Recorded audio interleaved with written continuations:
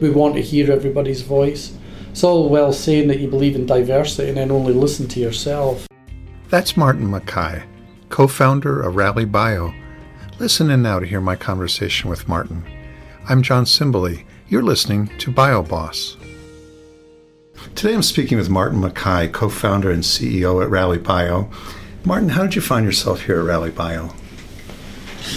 Yes, indeed. Well, after a career which quite unbelievably goes back to the 70s when I joined the pharmaceutical industry, 1979, and I've been in the pharmaceutical industry since. I did a little bit more studying in the 80s and just really enjoy what I do. I love the industry. I love the notion of discovering and developing new medicines, for patients with diseases. So in some ways it was a very natural thing to go into, our own company, and I say our carefully, three of us set it up. After a year working in, many years working in big pharma, and then working for Alexion for 5 years, a small biotech, and that really gave me a taste for, could we do this ourselves and build a company, bring forward some medicines that were important and novel. So it was as simple as that, really. Not a lot of deep thought, not a lot of, decades of absolutely wanting to do this. Much more, in the moment, this is the time to do it. What's it like to have the ultimate decision for these things? I know you're part of the team, but what's Sure. it like? Yeah, it's quite different. It is one of the enjoyable pieces. I think, as I mentioned before, in my career, I left school in 1972, 16-year-old, from a very, working class upbringing in Scotland. And over the course of my career, I've had 31 bosses. I can name them all. I have a list of them all named. Actually, just technically, it's 29 human beings, because 2 people had to suffer me twice in their career. So 29 human beings, 31 bosses, and I've learned a tremendous amount for them. And actually, as I write my memoirs, which I've started, I don't rate them 1 to 31, because they all had different skills, and some of them I'd rate high on leadership, some high on execution, some high on people and the like. So I have this wonderful grid of the 31 of them, all mapped out, and now I don't have that, right? I don't have a boss to either work with or look up to, and it's magnificent, actually. I really enjoy it, and I've worked with great people, and we can go on to name them as really good people I've learned a lot from, people that cared for me, were enormously influential in my development. But this world is different, and it's really, a very small company. We sit around a table like this and make decisions.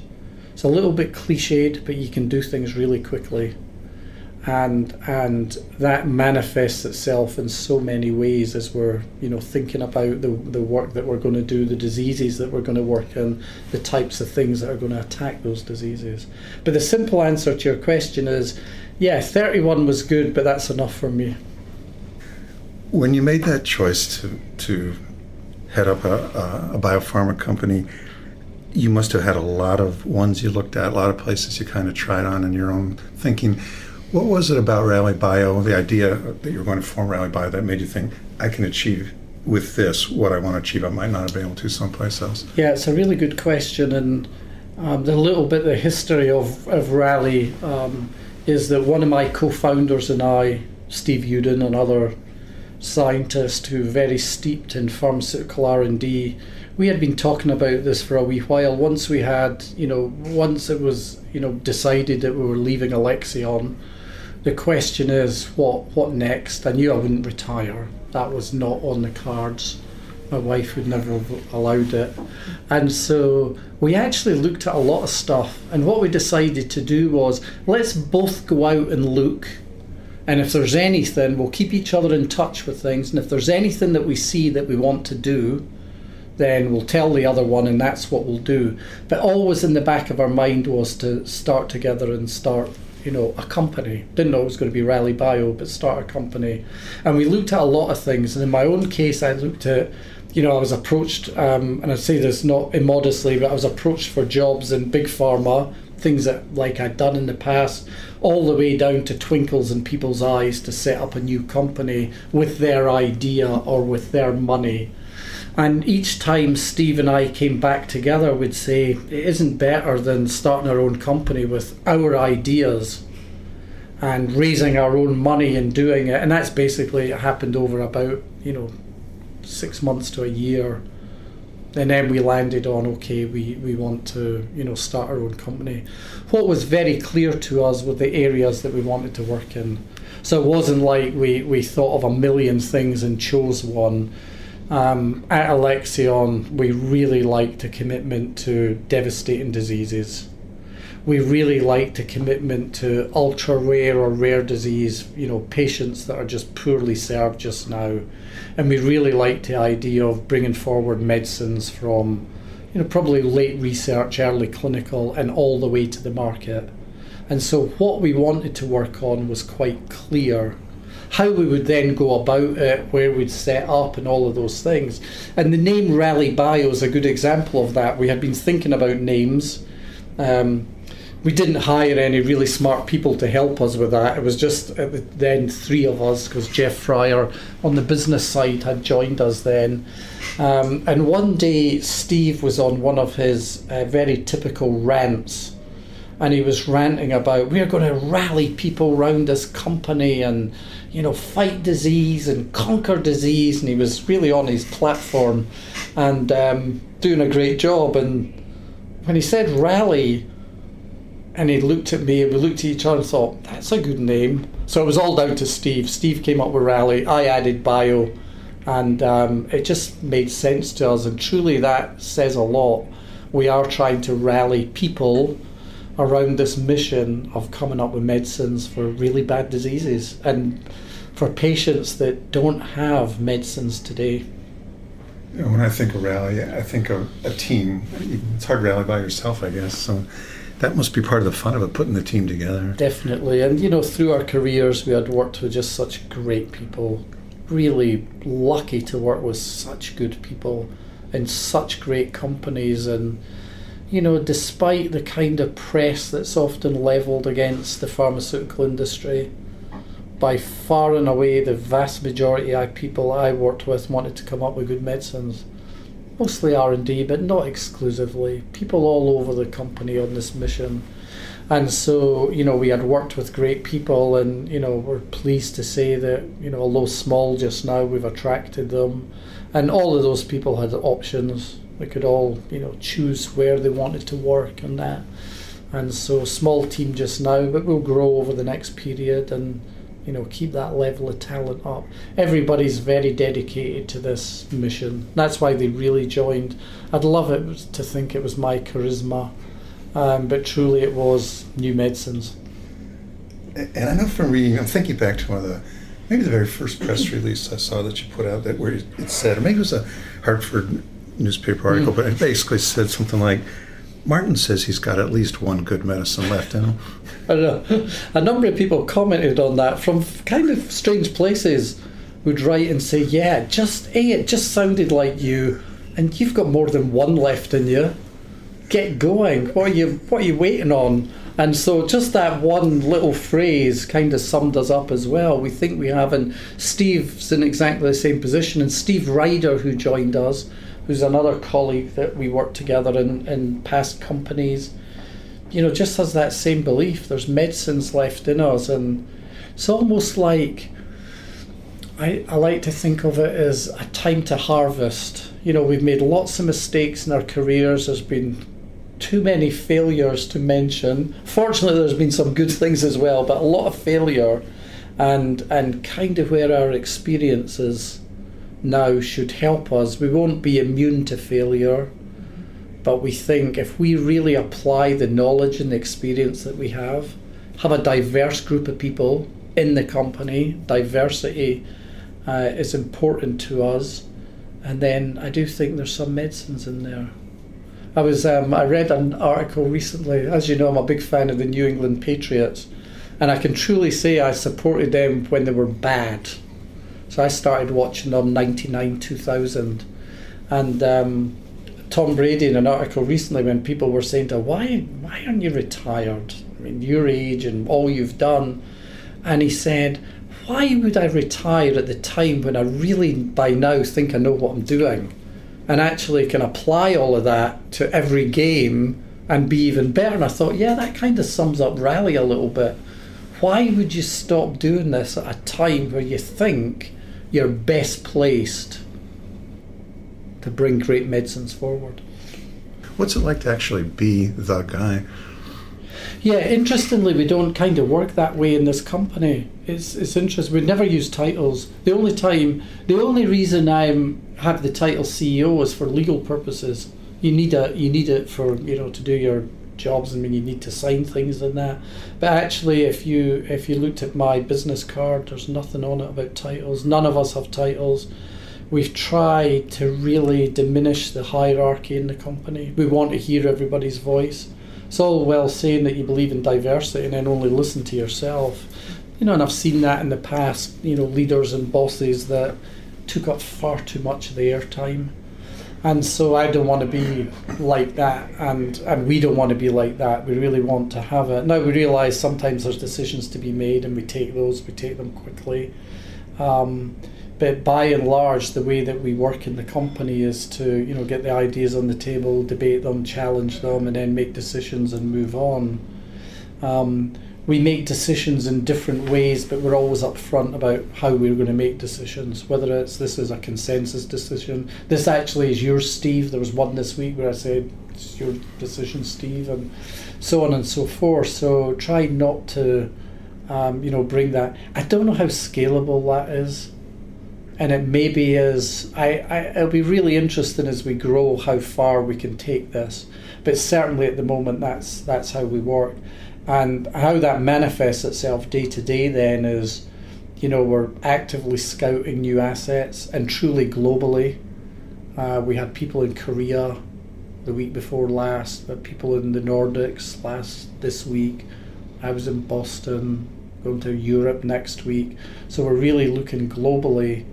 And day on day, it's, head down to the grindstone looking at these assets. Now that we've done our first deal, then a percentage of that will be executing against those assets. But we'll still be very actively scouting.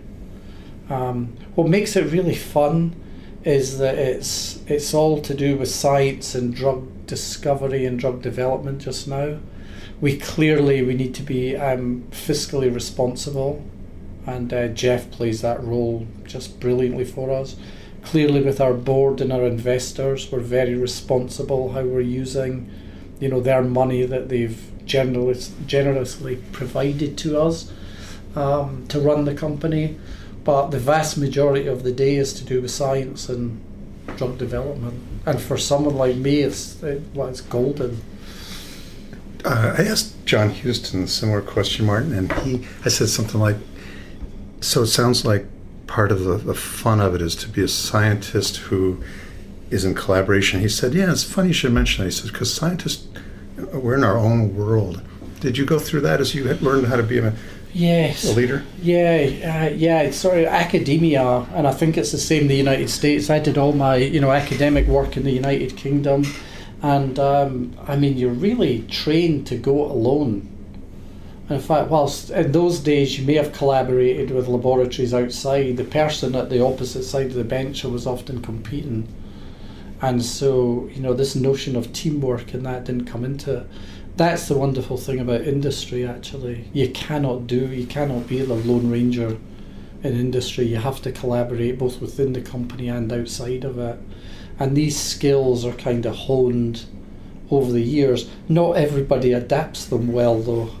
I have to say, and there's some great scientists who even in industry maintain that level of uniqueness. You just have to work with that and manage it accordingly. Usually it's worthwhile because they're great scientists, and every so often you need to have a discussion about working together, but as a leader you don't have that luxury. You have to, really collaborate across many groups.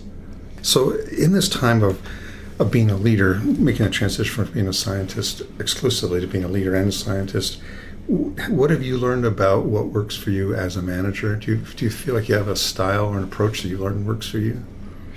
Yeah, I was really lucky. I was talking about this earlier today, actually. Somebody that I'd worked with called me, and they were trying to make a decisions about two positions that were taken. And I thought back, and another wonderful thing about our industry and working for big companies is how much they were willing to invest in you. So if I think about my days at Ciba-Geigy in Switzerland and Pfizer in the UK and the US, invested an enormous amount in my training. And as scientists, you have your scientific training, but then you go into a company and they say, now we're going to try and help you be a leader. And so I was offered so many courses and programs and really wonderful things to build your leadership skills. And simply put, the more that I try and understand leadership, I worked out one day that there's an algorithm that I'm working on in terms of my leadership trajectory, and by the time I'm 80 I'm going to be really good. And the challenge for me is, can I do it in my own lifetime and be really good? So leadership is something that I think about daily. In terms of working with people, it's some real old adages, just treat people well, just think about them as human beings and what they're going through day in day. The obvious parts of leadership that you hear are, set a vision, give people a direction to go to, but that's kind of textbook. Underneath all that is working with human beings and how you interact with them, and over a career you can put hand on heart and say, wow, as I think about it, I'd like to think I helped more people than I ever hindered. People developed that when we worked together, and that continues to this day. People in a small company like Rally, I still think about them a lot in their development. We're at different stages. But it's kind of some really fundamental things, but I wouldn't dismiss the training that I was offered and lapped up, and to this day continue to think about leadership and improving as a leader, being a better leader. So, can you remember when you were 8 or 9? Can you remember what your image of yourself was? Yeah, I can actually, and it's pure luck if you think about it. Because how do you have these images that actually come to fruit? Was being a scientist. I mean, I played soccer and still do all my life. So, always this notion of playing for Juventus in Italy and I haven't given up on that. Actually, I still think I'd be good enough, but unfortunately they don't. But on a kind of life thing, I always wanted to be a scientist. This notion of white coats and glasses I was intrigued by, kind of nerdy professor. And again, luckily in the UK, the BBC invariably had programmes about scientists, and I was totally compelled by it. So literally left school at 16 to become a scientist. And you might say, well, that's a bit weird, leaving school at 16, but everybody did. Nobody in my family went to college, university. None of my friends went to college or university. It just wasn't, where I was brought up. It just didn't happen at all. And so, but what did happen is you left school at 16 and you went, and usually to apprenticeships. So people would become carpenters or electricians, and very similarly in laboratory work, there's an apprenticeship. You go in and you become what at the time was called a junior medical laboratory technologist or technician, and I did that. And you go to college to do day release, it's called, so part of your education about learning, and I went into a bacteriology laboratory. So this was the best job I could ever have. Right, I've thought about it for years. I've studied at school, like all my subjects at school were science. So it was chemistry, biology, physics, math, statistics, so very scientific, high school.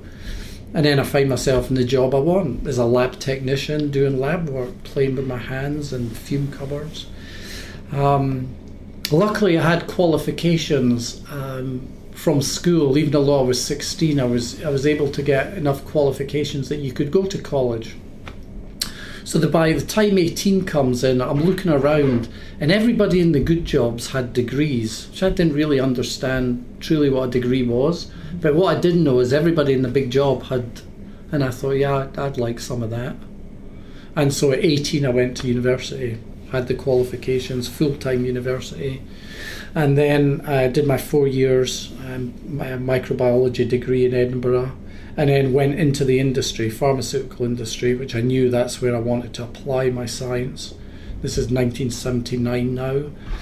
And then really enjoyed working there as what was called a graduate. You had your first degree, worked as a graduate working on penicillins, antibiotics. And exactly the same thing happened. I looked around and all the people in the best positions had PhDs or were physicians. All the big jobs were there, and I thought, yeah, okay. Then I did my PhD, postdoctoral work to get these qualifications. Then I went back into industry, this time with Ciba-Geigy, the Swiss company. And by that time, you've got all the academic piece behind you. Then it's a case of building a career in industry. But it does go back to being a wee boy in Scotland, loving this notion of science. That's an unbroken line. I don't think I met anybody quite like that. That's interesting. No, it goes really way back, and just really lucky at 16 to work in a lab, right? I mean, this was perfect for me, and for all I knew, this was going to be my life, working in a lab for a whole career, until other things came into play, like, gosh, I really like that job there. This person's directing things, and probably had something inside me to say that I wanted to lead things without really ever being able to articulate it. It was much more experiential. There's a person in a job that I like the look of, and to get there, you need qualifications. You need your PhD. You need to do your scientific apprenticeship. But yeah, very lucky to want to do something and see it all the way through. Here I am today, still doing it, right? Sitting in a lab, thinking about experiments, and you're lucky guy. It's lucky or sad, and maybe a bit of both. What's new at Rallybio?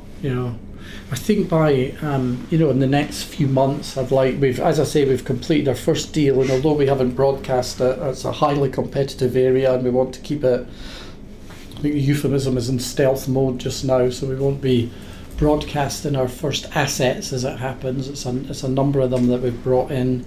I'd like to think we'd do another couple of deals. We always set out to say that our portfolio would be somewhere between 4 to 8 assets. We can manage that, so I'd like to think that we're at that number. That we would have hired a few more scientists to work alongside us to produce those medicines. And then if you think about the balance between scouting for assets and executing against development plans, will be much more the latter. So I think there'll be a real big transition in the company. We like the scouting piece. We like going out, doing diligence on assets and thinking about how they could be used in clinics and the likes. But very quickly we're going to have to transition into actual execution. So actually doing something. That should be fun. We'll still always scout, because if we see things, we want to bring them into the company. But I think the balance will then move to execution. When people now ask you, who is Rallybio? Rallybio works on devastating diseases and come up with transformative treatments. I mean, it's as simple as that. Easy to say, of course, to execute is a bit more difficult, but really bad diseases, really great treatments. We haven't moved from that. We've moved our thinking about how you do it, at what stage you do it, maybe who you need to work with you to, execute against plans, but fundamentally the notion is bad diseases, great treatments. When you make that explanation you just gave to me, that simple, clear, here's what Rallybio is. Maybe you made a presentation for half an hour at a conference or something, and someone comes back afterwards over coffee and says, "Oh, thanks, Martin, now I understand," but they didn't. Yeah. They either didn't hear it right or they had filters on. What do they hear wrong? And then when you come back and say, "Oh no, it's actually this," what's that conversation like? It's really interesting. We've had that conversation. So, I mean, there are some within that grand, really bad diseases, really good treatments. We've put some filters in. So one would be therapeutic areas that we work in. Whilst we're largely agnostic to therapeutic areas. And if you think about ultra rare disease, they could go from metabolic, neurological, bone, you name it. It goes across a lot of therapeutic areas. We decided early on that we wouldn't work in oncology, and it's a couple of reasons. Where I don't think the world needs another oncology company. I don't think we'd be best placed to bring forward oncology agents. I think there are people a lot better than us to do that. And from a scientific perspective, it's difficult to conceive of too many things that are truly transformative. It's happening, but doesn't tick that big box. But interestingly, as we go through this with all sorts of people, from scientists, lay scientists, physicians, venture capitalists, you name it, they'll invariably, after us going through this pitch, say, I've got this oncology program that I think you'd be interested in. So we've really had to work on clarity a lot more. And we joke about when Steve, goes through it now, he'll say, but not oncology. I want to make sure not oncology. So sometimes folks, because oncology is such a big area to work in. But really it comes down to our communication and how well we do that. And it's not something that we've given enough thought to yet. But we have to get better at doing that.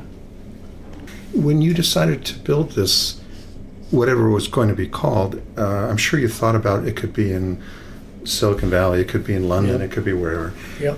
How did you go about choosing where you are? Yeah, some of us have been I talk personally, I've been in Connecticut for 20 years now, worked for 3 companies during that time over the 20 years, and I just think it's a really great place to discover medicines. Lots of medicines have been discovered in Connecticut, so that's good, in great companies, Pfizer, Bristol Myers, Boehringer Ingelheim, Bayer, Alexion. So inherently, this is a good place to discover medicines. The talent is outstanding. And when Steve and I were conceiving the company, we did think about, some investors wanted us to be in Cambridge, Massachusetts, without doubt. Some wanted us to be in New York, probably mostly in Cambridge, Boston, and environs.